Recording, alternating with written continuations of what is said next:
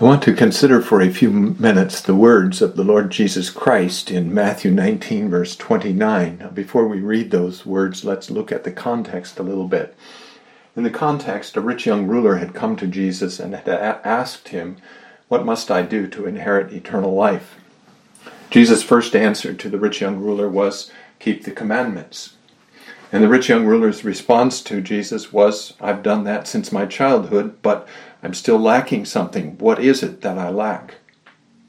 And so Jesus said to him, and he said this because he understood the young man's love for his riches, "Go sell everything that you have and come and follow me."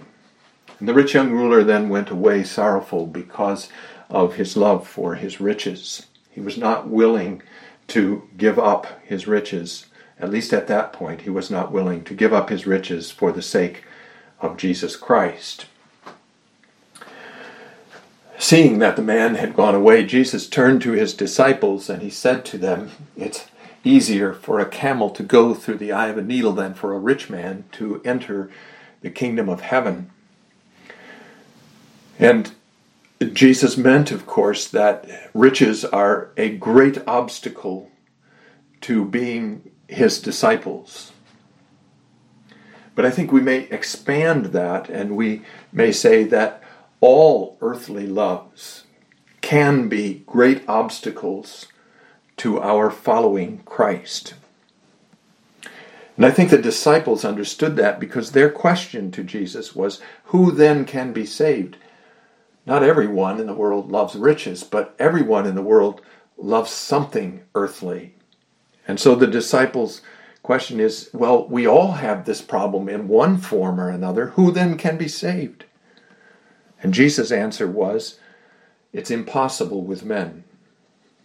No man can save himself or anyone else from these earthly loves, but all things are possible with God. God can make us willing to give up riches and any earthly thing for his sake. Then Peter, in a very typical fashion for him, said to the Lord, "Well, Lord, we've given up an awful lot, haven't we? What will we have then? What kind of reward will be ours because of what we've given up?" And Jesus answered him first of all regarding himself and the other apostles, saying in verse 28 to him, "Assuredly I say to you that in the regeneration when the Son of Man sits on the throne of his glory, you who have followed me will also sit on 12 thrones judging the 12 tribes of Israel." But then he generalizes from that statement. In verse 28, he's talking just to the 12 apostles. But in verse 29, he's talking to all his followers. And he says about all his followers, everyone who has left houses or brothers or sisters or father or mother or wife or children or lands for my name's sake shall receive 100-fold and inherit eternal life. So those are the words that we want to consider now. And the first question that I think we should ask about those words is, what does Jesus mean when he says, everyone who has left houses or brothers and so on? What do those words, has left, mean? Now, I think there are three things that we can say about those words. First, sometimes when our Lord calls us to discipleship, he requires that we physically leave certain things that belong to this earthly life. I think that's what Peter had in mind when he said to Jesus, "We have left many things. What will we have?" When Jesus called Peter and his brother Andrew, we read in Matthew 4, verses 18 to 22, that they left their nets. That is, they left their work, their ordinary work, to follow Jesus. And this meant, of course, leaving their means of earthly support. And when he called James and John, just a little bit later, we read again, they left their boat and their father, they too gave up their work, and they gave up their family relationship with their father. That is, they were now somewhat more distant in their relationship with their father. They could not be with him in the same way that they had been with him before. Paul gave up his position among the Pharisees and his expected advancement among them when the Lord called him to his service. And he says of that loss in Philippians 3, verses 3 to 7, I count all things loss for the excellence of the knowledge of Christ Jesus, my Lord. So, to put it in a more modern terms, if we're doing work that is in itself evil, that is, work that God would not approve of, like voluntary sex work, for example, or if we are unequally yoked with unbelievers in friendship or in any enterprise, or if we find that we cannot withstand the temptations associated with certain things or certain places or certain persons, we may be required to leave them. When God commands us to flee both from idolatry, 1 Corinthians 10, verse 14, and from sexual immorality, 1 Corinthians 6, verse 18, I think part of what he means is take yourself out of those settings in which you may be tempted to commit those sins. That is, physically remove yourself. So this physical kind of leaving is sometimes a cost of discipleship. But I think that that kind of physical leaving is relatively rare. Usually, being a follower of Christ means that we become even more diligent in fulfilling the obligations we have to the people around us and to the things that God has put into our care. A wife or a husband whom the Lord has called will love his or her spouse more faithfully after his calling than before his calling. Christians should be more, not less, diligent about their work than their unbelieving counterparts. And we receive with thankfulness the good earthly gifts that God gives us. Paul talks about that in 1 Timothy 4, verses 1 to 5, and I think it's worthwhile our reading those verses now.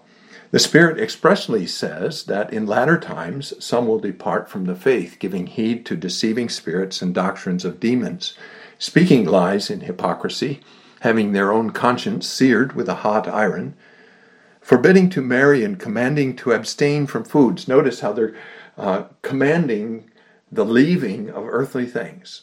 Forbidding to marry and commanding to abstain from foods which God created to be received with thanksgiving by those who believe and know the truth. For every creature of God is good, and nothing is to be refused if it is received with thanksgiving, for it is sanctified by the word of God and prayer. This is true of all earthly gifts that God gives then.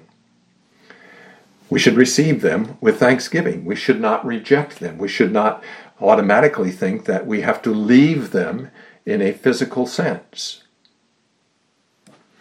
And so when Jesus says about his disciples, if anyone has left any of these things for my sake, I think he means more than simply a physical separation from these things. I think what he's talking about is really more a spiritual or a mental leaving than a physical leaving. If we look at Luke 14, verses 26 and 27, I think we will see the second thing that our Lord requires of us when we become his disciples, the second kind of leaving that is necessary.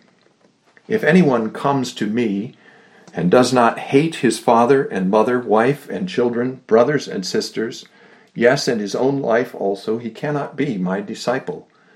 And whoever does not bear his cross and come after me cannot be my disciple. Now we could talk for a long time, I think, about what Jesus means by that word hate. And it's a subject that's worth pursuing also. But let's confine ourselves for now just to this one point. That what the Lord is saying here is that he demands our primary loyalty. We may not love anything more than we love him. All other loves must be brought into the service of his love. We must seek first the kingdom of heaven and its righteousness. We must, with the Apostle Paul, count all things loss for the excellence of the knowledge of Christ Jesus our Lord. That's a cost of discipleship for all of us. We must subject all loves to our love for God in Christ. The first and great commandment is love God with all your heart. The second is, and that its second means it's not equal to the first, love your neighbor. The second is, do not love your neighbor in such a way that it displaces love for God. Leaving things for Christ's sake is giving them up as the first objects of our love. The third thing then that our Lord requires of us is that we acknowledge that everything we have is ours only in a limited sense. We can't say of anything, this is mine alone. This is my husband, my child, my house, my father, my wife, my life, my house, whatever it may be. Whatever you have is God's. The earth is the Lord's and all that it contains, the world and those who dwell in it. Psalm 24, verse 1. Nothing is yours absolutely. Therefore, this is the hard part of this, God has the right at any time to take it away. We may not say to him, it's not fair. Whatever it is his. He has the right to do with it as he pleases. To be angry with him is really to say, you had no right. That was mine. So that's the third cost of discipleship, that we be ready to say with Job, naked I came from my mother's womb, and naked shall I return there. The Lord gave, and the Lord has taken away. Blessed be the name of the Lord. That's Job 1, verse 21. Now that's a very hard thing to accept. But if we're willing, I think we can also see that there are some things that God teaches us about our earthly possessions and about our earthly relationships that diminish the seeming severity of what we have just been saying. The first fact that we should consider is this: temporary possession is the nature of all things earthly. Sometime, somewhere, we always lose our earthly things. And that's simply because earthly life and earthly possessions don't last. We may hang on to them desperately with all the passion and devotion of which we're capable. But if we don't lose them while we live, we're surely going to lose them when we die. When he dies, Psalm 49 verse 17 says, he shall carry nothing away. Now, of course, at the same time, we have to recognize that to lose something now rather than later can be very painful. It's easier to lose a parent who has suffered many years from dementia than it is to lose a child or a father and friend still in his strength. Perhaps, in fact, some of these earthly losses are impossible fully to recover from while we remain in this world. But we are going to suffer the loss of all earthly things. Moth and rust corrupt, and thieves break through and steal. as Jesus said in Matthew chapter 6. And that's why he urges us to seek the things which are above. So that's the first fact we should consider in connection with this leaving. The second fact we should consider is this, that God is wise and good in all that he does. He's never arbitrarily severe, never cruel, never spiteful. He does what he does because it's necessary to the fulfillment of his purposes. Now, that in itself creates a problem for us, of course, and it creates a problem because we don't understand his purposes. We see, as it were, only the backside of the intricately woven tapestry of his work. And so it appears to us, looking at it from our limited perspective, that there are all kinds of loose ends in his work, that there are even mistakes in what he's done, that there is, if a discernible pattern, only a very dimly discernible pattern in what he's done. You can't see things clearly from the back of the tapestry. You have to look at the front, and we can't see the front. And so we can't see the intricately woven purposes of God of this life with that life, or even of my own life with the lives of others. We can't see how prosperity and adversity work together in our lives according to the purposes of God to accomplish what he has ordained from eternity, and in connection with all of his other works throughout all of history. We look at it, in other words, and we see only a little bit of what he is doing, a very little bit. It's like trying to discern the purposes of God, or it's like a layman trying to discern and understand the full-scale architectural drawings for a skyscraper when he has only one page of those drawings, and that not the first page. It wouldn't make sense to him at all. But every line and every word on the page he has is important, and its importance has to do not just with the page in front of him, but its importance has to do with every other page in the whole of the plan. That's what we are like in relation to God's purposes. Understanding that we have such a limited knowledge of God's purposes takes humility and faith.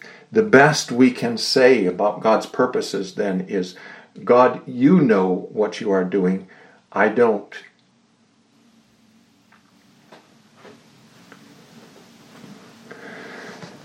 Would you perhaps say to God, make me understand.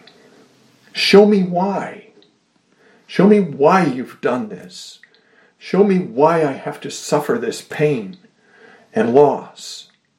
Show me why I have to leave all things. And I'll be okay. But we're not capable of understanding. It might take eternity for us to see just how the pulling of one little thread in the tapestry distorts the whole pattern, or changing one small thing in the drawing endangers the integrity of the building. His ways are far above our ways. He says it himself in Isaiah 55, verse 9. We can't hope to understand everything that he purposes and all the intricate interweavings of his purposes with all the other things and all the other works that he does. So those are the three things I think that we should keep in mind about this whole matter of leaving earthly things. First, that we sometimes physically leave things. Secondly, that we subject every earthly love to the love of Christ. And thirdly, that we acknowledge that we do not understand the purposes of God. Now, I'm saying this, of course, to those, at least some, who have suffered loss, and who might well be able to say to me, what do you understand about these things? You don't know what I've gone through. And that may well be true. That I have not suffered like you have suffered. But your Lord Jesus Christ has suffered. He has been tempted in all points as you are. And he has left all earthly things for your sake.